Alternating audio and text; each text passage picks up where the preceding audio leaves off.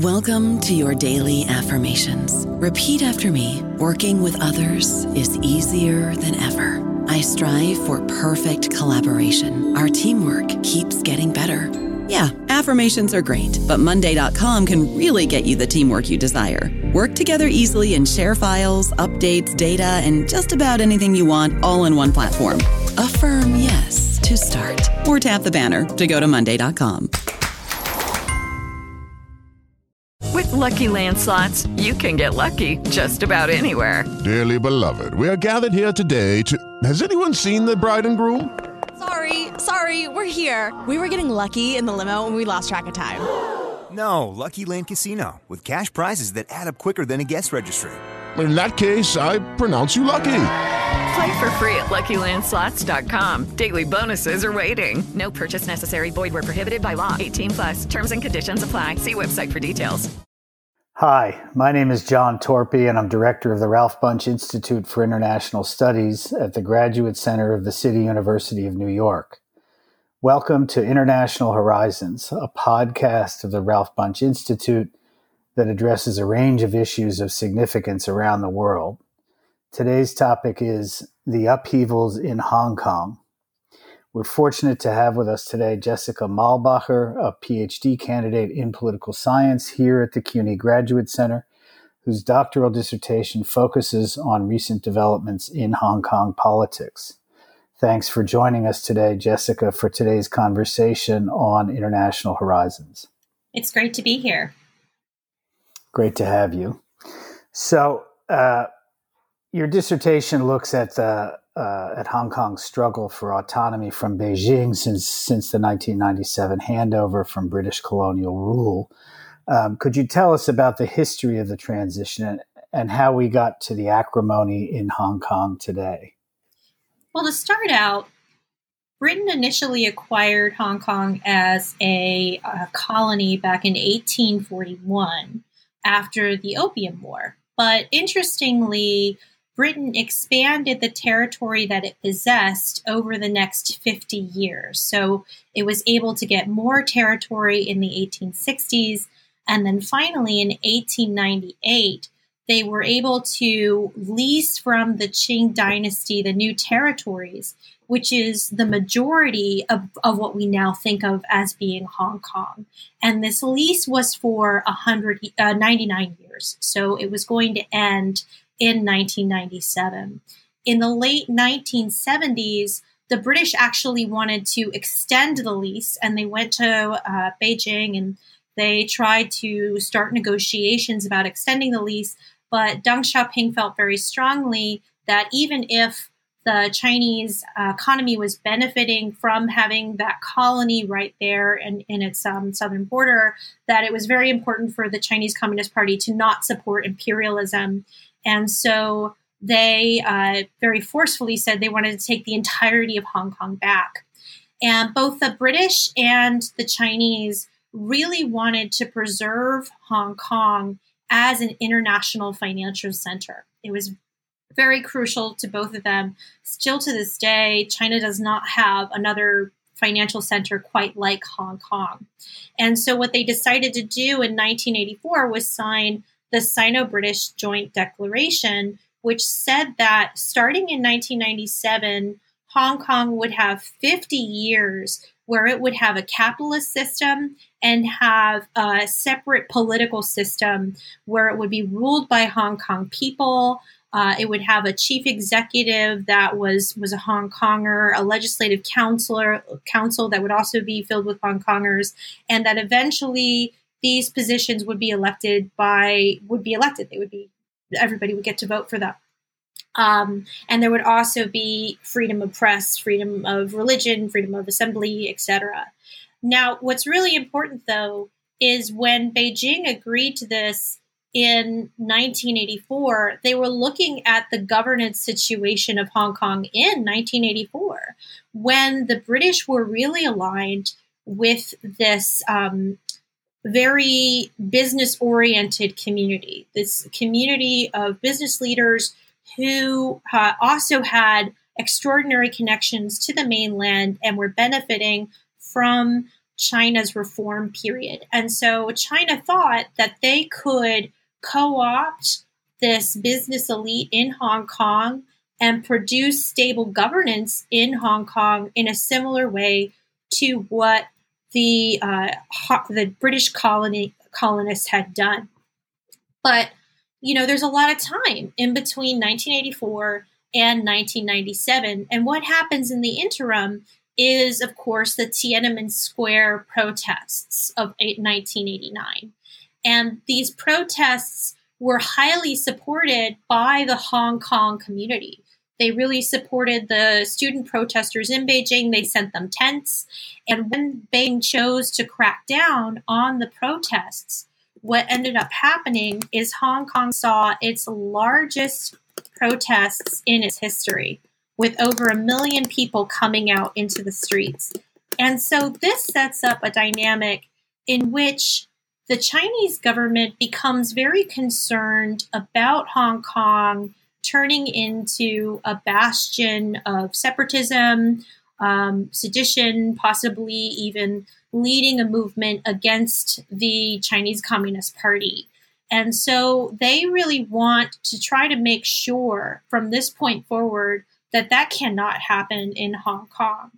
And at the same time, they're more and more concerned about Hong Kong security, about forces that are anathema to the Chinese Communist Party using Hong Kong as a base. The British decide to actually really empower and work with the anti-communist, pro-democratic forces in Hong Kong.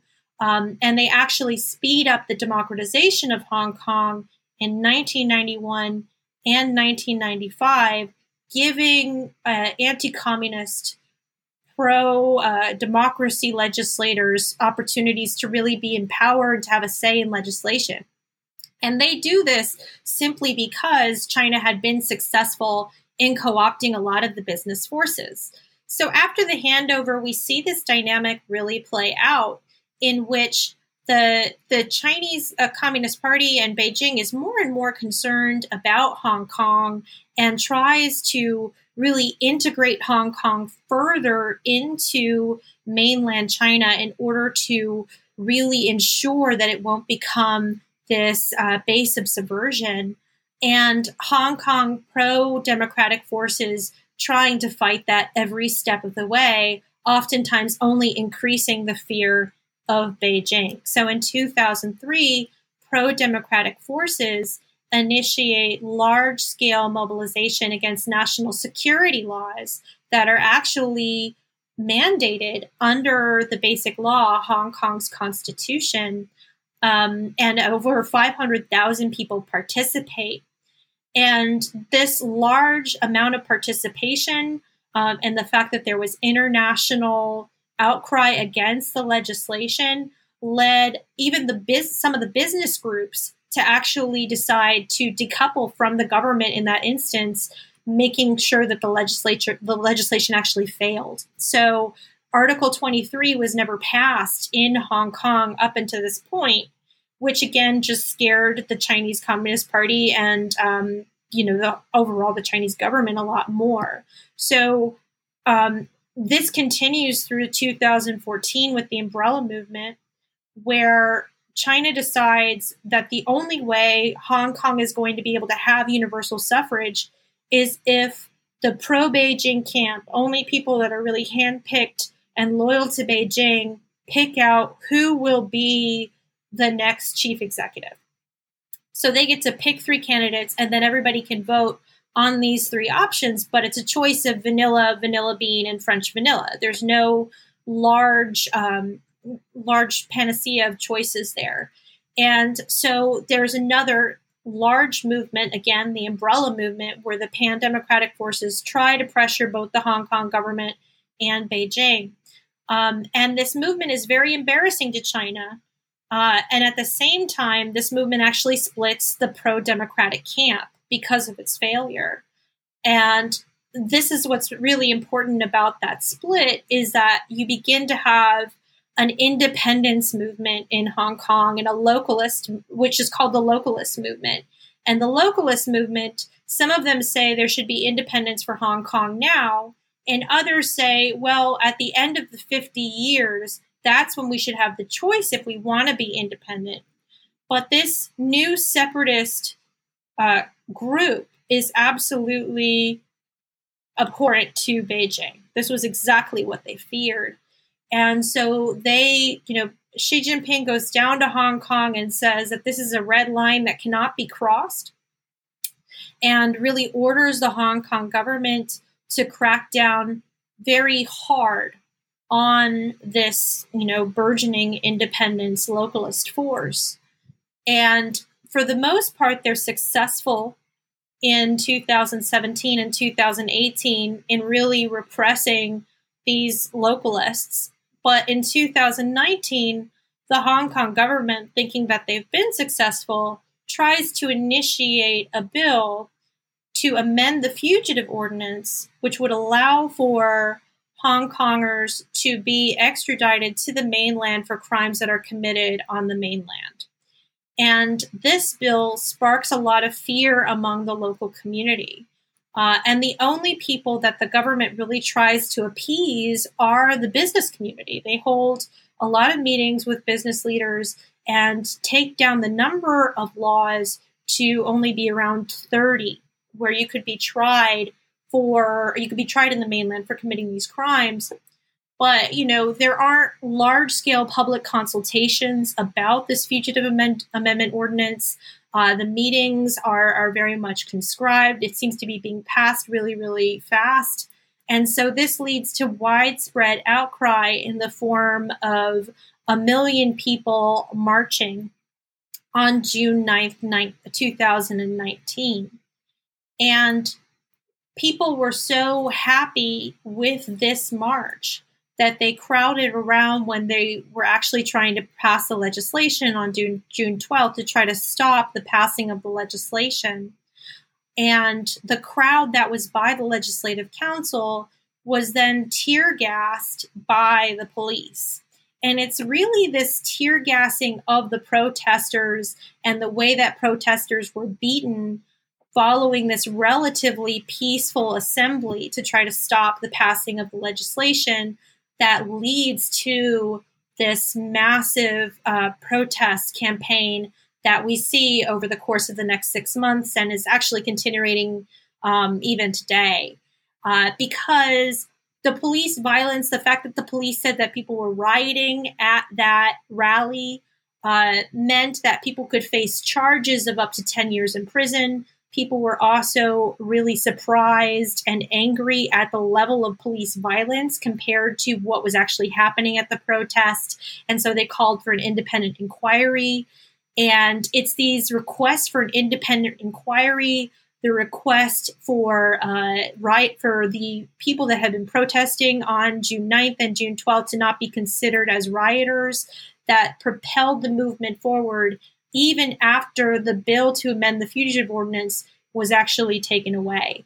But it also re-empowered a lot of the localists. And we now see once again this rise in pro-independence sentiment in Hong Kong. And thus this leads to a reaction once again from Beijing. Great. Thanks for all that helpful background, during which you also mentioned Tiananmen Square in 1989 and its significance for the current situation. And I think it might be worth noting that we're having this discussion in the immediate aftermath of the commemoration of those events, also very much in Hong Kong itself.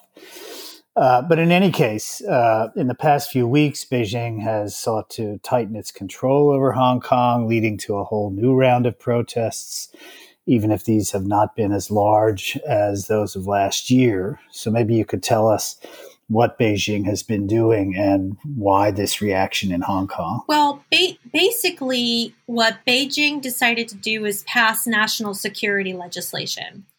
After Tiananmen Square, what Beijing had said is, okay, Hong Kong has to pass national security legislation, but we will allow you to do it. So what was written into the Basic Law of Hong Kong in Article 23 back in 1990 was Hong Kong has to pass laws on treason, sedition, secession, subversion, and then state secrets. So they had to pass this panacea of law, and they had to limit international influence, because what Beijing was really concerned about was international forces using Hong Kong against Beijing. But as I said, Hong Kong never passed those laws. After the unsuccessful attempt in 2003, there were no other attempts. Every once in a while, pro-Beijing politicians would bring it up, but it didn't happen. Now, to be fair, there's actually a lot of laws on the books that could be thought of as being part of Article 23. There are laws against treason. There's laws against terrorism. There's laws against, sharing state secrets. There's an official state secrets ordinance. But at the same time, Article 23 was never passed. And so what Beijing said basically is, we're taking this out of your hands. You've had over 20 years to pass these laws and you haven't done it. So we at the National People's Congress are going to pass national security legislation for you, particularly since there have been these protests that have been consistent over the past year.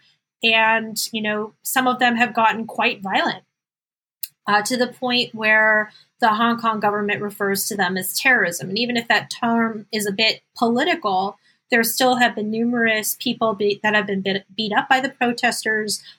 There's been rioting. There's been things that have been set on fire. And so the Chinese government felt justified in doing this. And what's also important to note is that the Chinese government maintained two areas outside of Hong Kong's autonomy, which is foreign relations and defense.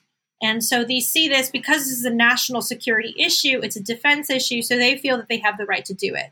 Now, what is very enraging to Hong Kong people is that, again, under the Basic Law, Article 23 is supposed to be passed by the Legislative Council. The chief executive is supposed to introduce it, and then the Legislative Council is supposed to pass it, and then the NPC is supposed to okay it. And at that point, the National People's Standing Committee could issue a reinterpretation if they didn't like the way the judiciary was handling cases surrounding national security. People also are concerned that it doesn't even seem to be going properly through the channels for Annex 3. So it just seems like it's happening in a way that is not entirely constitutional as Hong Kong understands it. But one of the big things that's important to note, and this makes Hong Kong very, very special, is Hong Kong has a common law system in which, precedent can be used, the judiciary can interpret the law, and China has a civil system in which it's really the National People's Congress that is supposed to implement law, interpret law, make law. They have a lot of power under the Chinese constitution. And so for that reason, they feel justified in, really having this national security legislation on the books for Hong Kong, doing it themselves. And it seems like it's going to be harsher than what was produced in 2003. And then the other big change that really worries a lot of Hong Kongers is that the mainland public security forces are going to be operating in Hong Kong. So before, there was always some rumor around public security forces operating there.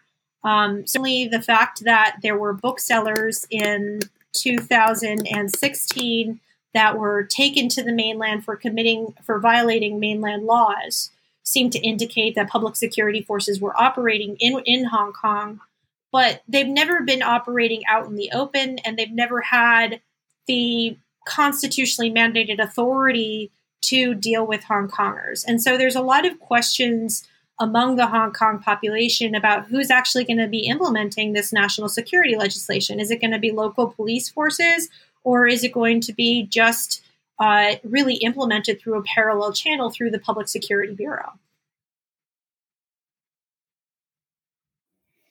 Well, I guess it's not hard to imagine why people might be worried about some of those changes. It's concerning. Yeah. So in your dissertation, you address more specifically, really, Hong Kong's ties to Western governments and their role in the various movements for autonomy since 1997.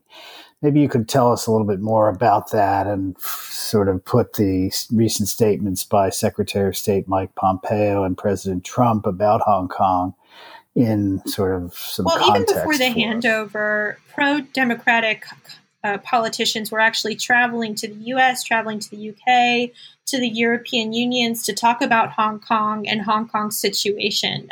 One prominent activist who frequently did this is named Martin Lee.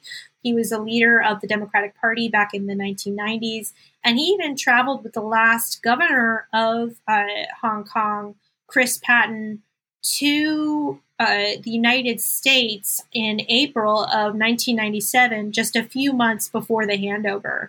So this has been activity that's really predated the handover into Chinese rule.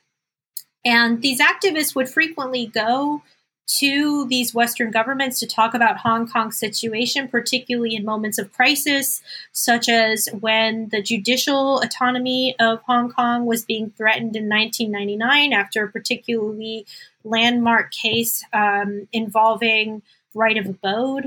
Again, they went when Article 23 legislation was on the table in 2003. They also went to Western governments and during the umbrella movement. And so this is a pretty frequent pattern.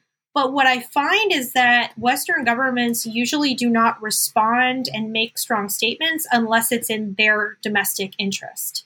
And I think a great example of this is actually the last time that Hong Kong was trying to pass the Article 23 legislation, the national security legislation, where there was actually a lot of variation in the response of Britain, the US, and the European unions across time.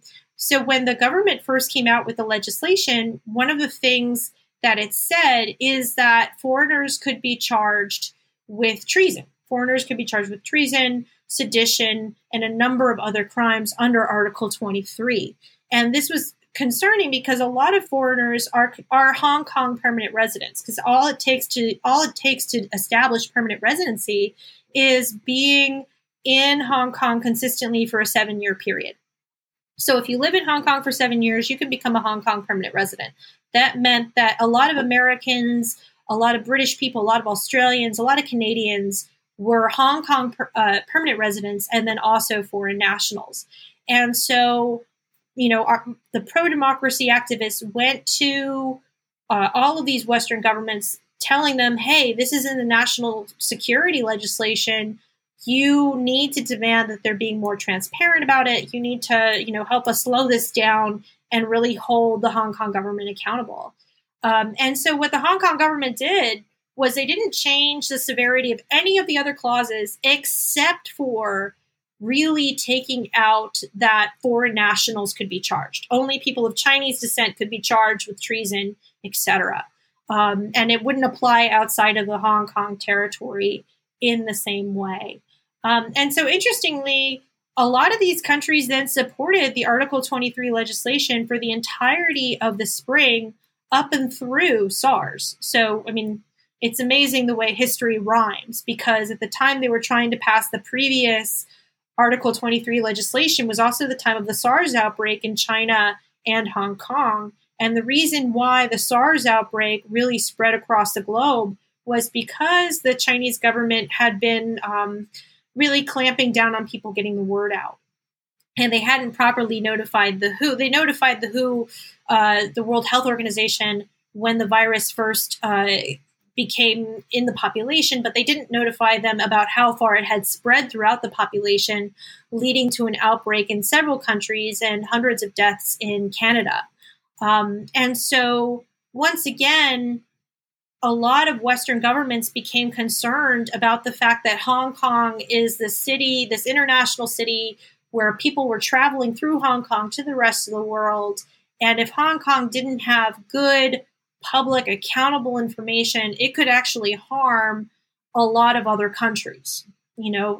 through an outbreak like this. So they became very invested in trying to keep Hong Kong autonomous, trying to keep it more so democratic. And so the U.S. made statements about no national security law should be passed until Hong Kong is a democracy. Then we can have these national security laws. So that just shows you the way in which the response of the international community really varied based on their own domestic interests and concerns.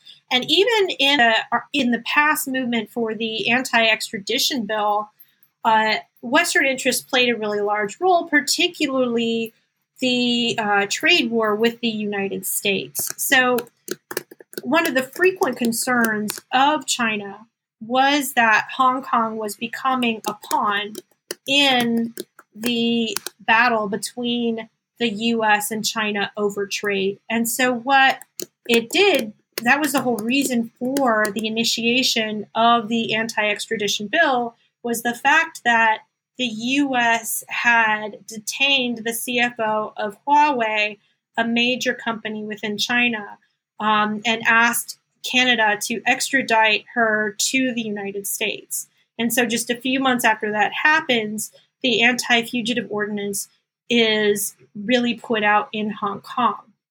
And the Hong Kong pro-democracy forces, seeing what is happening, go to the United States and try to make it clear to the U.S., to Canada, to Britain, that you have an extradition treaty with Hong Kong, but you don't have an extradition treaty with China. This is China's way of getting an extradition treaty with all of you without having to actually go through the process of negotiations.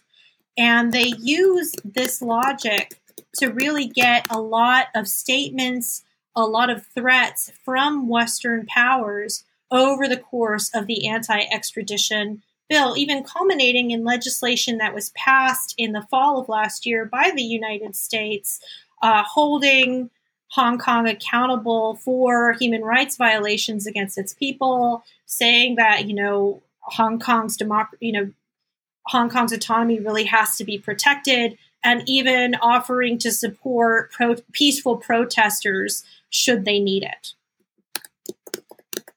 So certainly the international environment has played a really big role in structuring exactly what the pro-democracy forces and those that are trying to support autonomy can actually achieve. I see. So maybe you could tell us then a little bit more about what the views of the public in Hong Kong actually are. Well, what's really interesting is that up through 2019, there wasn't a lot of support for more mobilization. They supported the initial umbrella movement for the first 2 weeks, but then a lot of them really defaulted to supporting the government, particularly the middle class. And this is interesting for a lot of reasons. One of the narratives about the protests from the government's point of view is that these protests are a result of economic inequality and hardship. A lot of young people in Hong Kong have a very hard time buying a flat. Hong Kong is even more expensive than New York, if you can believe it or not. And, there's public housing, but you can be on the rolls for public housing for 10 years. So there's just more limited opportunities in Hong Kong. And the way that the Hong Kong government has tried to deal with those concerns is to say, get involved in the Pearl River Delta area, maybe move to Zhuhai, move to Guangzhou, really invest in the larger Chinese business environment. Don't just look to the limited opportunities in Hong Kong. And they've also pointed to the fact that technically land is very tight in Hong Kong, which just exacerbates the price situation. The Hong Kong government owns all of the land, but it also has agreements with a group called the Hung Yi Kuk, where indigenous communities who can trace their roots back to the 19th century are allowed to build a small house, which keeps a lot of the land kind of tied up because of this agreement that future generations within these indigenous communities are supposed to be able to build small houses. And then there's also property developers that will hog the land in order to raise its value so that they can sell it at a higher rate. That also contributes. And then 50% of Hong Kong is country park. So a lot of the time, the government says, well, this is all because of the issues with land, inequality, and that's what's really driving these protests. But in fact, if you look at the actual statistics among the population, they really were not very supportive of democratic movements, of the localist movement, all the way through 2019. What changed the population's mind was the police violence in response to the protests. And there were several key instances of the police violence, not just the June 12th attack on the protesters in front of the Legislative Council, but then there were attacks against protesters in malls in July, police using excessive force against protesters, excessive force against reporters in July. And then a really prominent incident, which definitely contributed to the change in public mindset, was that in Yuen Long in the New Territories, a group of triad were actually indiscriminately beating up people coming off of the subway, anyone who seemed like they were wearing black or might be associated with the protesters. And the police were seen later that night, actually, in some cases, shaking hands with these individuals, clearly knowing who they were and not doing anything to arrest them in the moment. So the disparity between the way the police were actually treating protesters, the way the police treated the triad that were going after certain protesters and even people that just look like protesters, really angered a lot of the population. And the fact that the government still hasn't set up an independent commission of inquiry really exacerbated the situation. And so now support for the protesters has been pretty much consistently over 50% of the population in polls. And it's even gone up some in the past few weeks. And the government is incredibly unpopular in Hong Kong. Most do not understand why Carrie Lam, the chief executive, has not actually stepped down.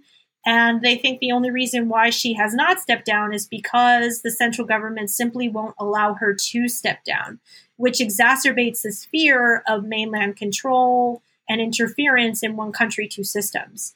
Hong Kongers traditionally have really expressed limited support for democratization, but they care very strongly for the rule of law and for the autonomy of Hong Kong. And they see that diminishing when there's so little accountability for the police force and for triad members. I see. So, I mean, you've already mentioned that Hong Kong's fundamental significance is really as a kind of hub of banking and finance and trade with the rest of the world. And I wonder how you could describe the views of the international business community in Hong Kong. What role do they play? It's interesting. Over the past 20 years, the predominant trading partner of Hong Kong has been mainland China. And a lot of the international community uses Hong Kong as a base of operations. Many American, Canadian, European business people will live in Hong Kong and then travel to their factories almost on a daily basis in Shenzhen or Dongguan or elsewhere in mainland China, because it's much more comfortable and chic in some ways to live in Hong Kong and then travel into mainland China. And you also have better protections of private property in Hong Kong. They like the Hong Kong court system and the way that operates. So the international business community has always been very concerned about the judicial autonomy of Hong Kong. They've always been concerned that property rights were upheld and that the low tax state was upheld in Hong Kong. And so they've sounded the alarm in certain occasions. Certainly in 2003, the business community did speak out against the Article 23 legislation. They were less vocal when it came to the democracy protests and the umbrella movement. And a lot of, actually, particularly the banking industry, advised its employees to not take part in the protest. So when it comes to elections, there's a lot less support from the international business community than there are for things like judicial autonomy. They did speak out against the against the extradition treaty, because in order to operate in business in China, you have to grease the wheels a little bit. Particularly if you've been doing business in China since the 1980s, 1990s, chances are somebody has bribed somebody. I've talked to a lot of American business people who say that they just didn't ask questions about how their businesses were able to find customers. So there's a sort of understanding among a lot of foreign businesses that are operating in Hong Kong or operating in mainland China through Hong Kong that at some point in your past, something might have happened that would have been corrupt. And in the wake of Xi Jinping's anti-corruption campaign in China and the Tigers and Flies campaign, the fact that you have this anti-extradition treaty, which to a certain extent was designed to extend the Tigers and Flies campaign to Hong Kong, that really worried a lot of international business leaders. And it also worried, and this is really important, not just international business leaders, but Chinese business elite who had moved from mainland China to Hong Kong and were concerned about being extradited back to China now that they were Hong Kong permanent residents. Because as Hong Kong permanent residents, they had certain rights that they did not have as mainland Chinese citizens. And so given the way they'd previously operated in mainland China, being extradited was extraordinarily concerning. So a lot of business leaders spoke out against the law, or at the very least did not voice support for the law. A lot of times what the Hong Kong government is able to do is to get business leaders to voice support for whatever they're doing and, support for new regulations. And in this case, a lot of business leaders did not speak out against the legislation and, probably helped to fund some of the stuff that was happening in the protests.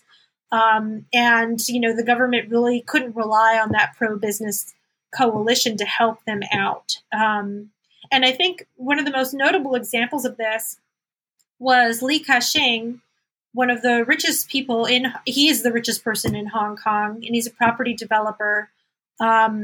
He actually put a whole page article in August that had this allusion to a Tang Dynasty poem about melons on the vine, where, you take one melon, that's fine, but when you take two, that's too many. And if you take three, then that's going to end up, completely killing the vine and really ruining things for everybody. And what this poem was ambiguous, because you could say that it's to the protesters, saying like, you've gone far enough, you've protested long enough, your point has been made. But at the same time, it could be actually directed at the Hong Kong government, saying like, this is too much. Like, what you are doing, the way you are handling it is too much, and things could really get out of hand from this point on. And the Hong Kong protesters really interpreted it that way, as a critique of the government, because Li Ka-shing had used the same poem to critique the previous chief executive, C.Y. Leung, and say that he shouldn't run for a second term. So the messages that were being sent by the business community were ambiguous at best, and that alone was enough to really help Hong Kongers. And then one final thing that I'll share that I think is really interesting about the way that the international business community has interacted with Hong Kong is to support Hong Kong has become a political decision and does determine access to the Chinese market. So, for instance, there was the famous case of an NBA coach who spoke in favor of the protesters in Hong Kong. And still to this day, like, the NBA cannot operate in China right now. Like, relations between the NBA and China are really quite tenuous, and, games aren't being aired in mainland China. On the other hand, one of the owners of a Starbucks franchise in Hong Kong made a statement against the protesters, and then a lot of their stores ended up being, banged in and bashed in during protests. Like, there were people that were bashing the windows of these stores during protests because of the fact that they'd made an anti statement against the protesters. The same thing happened to Yoshinoya. Yoshinoya barely can operate in Hong Kong anymore because somebody in the company made a statement against the protesters. And so now every time they see a Yoshinoya, they go after the store and really try to like break the glass and, deface the property.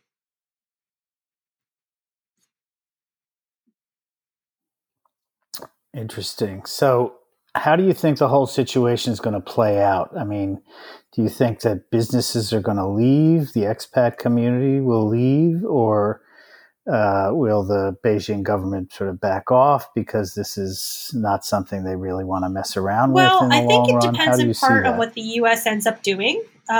Clearly, the statements that the Trump administration has made suggests that the America-Hong Kong Act of 1992, which gave Hong Kong a lot of privileges, a lot of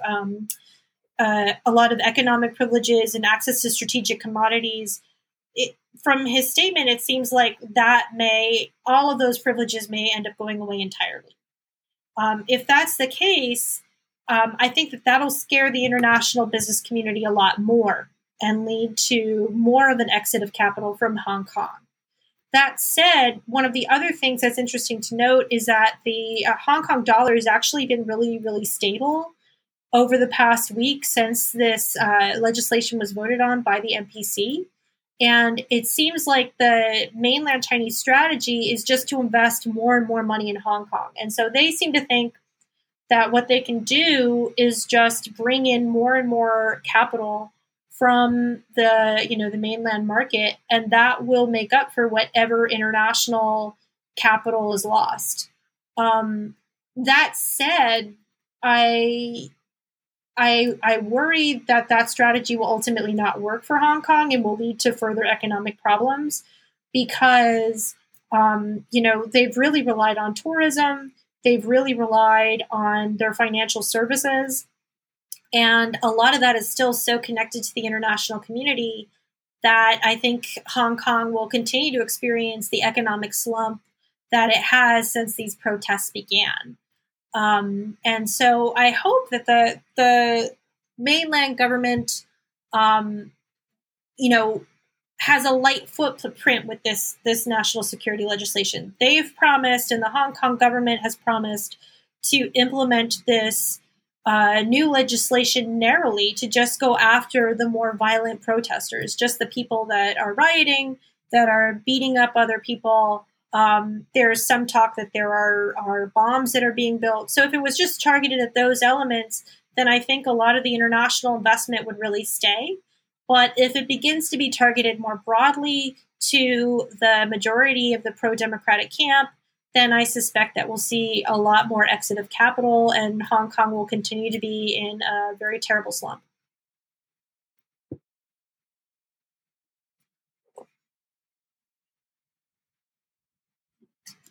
So this last question is motivated to some degree by events here in the United States. I'm curious, what role the COVID-19 pandemic has played in the protest situation in Hong Kong. Of course, people here are very concerned that the protests are going to generate new outbreaks. And I wonder whether there's a similar problem. This is actually really interesting because it depends on the point in time. At first, in January, when COVID-19 really was coming to the forefront of Hong Kong's consciousness, COVID-19 was actually a motivator for continued mobilization. So January, early February, Hong Kongers were mobilizing a lot, trying to get the Hong Kong government to close the border with mainland China. And so at that point in time, it was actually quite beneficial to the protests. But then once the Hong Kong government actually began to ban gatherings to really limit social interaction, it did curtail protest activity quite significantly. And what's interesting is that the Hong Kong government has relaxed its regulations, and so it now seems to be using the COVID regulations strategically to try to block anti-government activity. So, for instance, the June 4th vigil against Tiananmen Square was banned because it was a large gathering of people. So they said, like, it's a large gathering. We cannot have something that could spread COVID-19, so we can't have this vigil this year. And yet it allowed at the same time, people to go to the beach, people to go into malls, other types of social gatherings were not really disallowed. So it seemed like it was using these regulations specifically against, the protests. And so people still gathered. I think the view that the government was using them strategically against protests meant that thousands of people still showed up last night to go to Victoria Square Park, where the vigil usually happens, and still hold candles and still have the event. Like, the event wasn't as crowded as it usually is, but there were still a ton of people in that space. And so I think what's similar between what's happening in the George Floyd protests and then what's happening in Hong Kong is that a lack of trust in the government leads to people, doing behaviors that are not necessarily going to stop the spread of the virus. There was some point, at some point in time, the protesters have been talking about, well, we can all do individual protests. Maybe we can all just take pictures of ourselves holding candles, or we can just have mini protests throughout the city. But when the government clamped down on even like a mini protest or a mini vigil where just a few people were gathered, they just decided, well, clearly this is politically motivated. We're just going to do what we want to do and go to Victoria Park and be in a large crowd. What I would also say, I think is interesting when you bring up the protest with George Floyd, is I want to briefly say something about the role that they're playing in Hong Kong's protests and this national security law, because China sees what's happening in the United States as a giant propaganda opportunity for them. All the time now, pro-government outlets are talking about the way in which the U.S. police force has oppressed American people and how it's actually worse than what the police did in the protests last year. And I can say from, observing police behavior last year during my fieldwork, they're right. The police behavior in the United States is more harsh and has been consistently more harsh than the behavior of the Hong Kong police force. And, Beijing didn't talk about the military getting involved for a month after the protests, unlike President Trump brought it up just this week. And, there wasn't a curfew. So there's a lot of things that are very different about the Hong Kong protests. And so Beijing is using it to basically say, see, obviously we're not being that coercive. This law is really going to just affect the really bad apples. We're not going to go after everybody. And you should believe us because look at what's happening in the United States. So I think, it's interesting to see the way in which not only does the international community pressure the Hong Kong government and Beijing to change its policies, but it also provides excuses to the Hong Kong government and Beijing to implement coercive policies.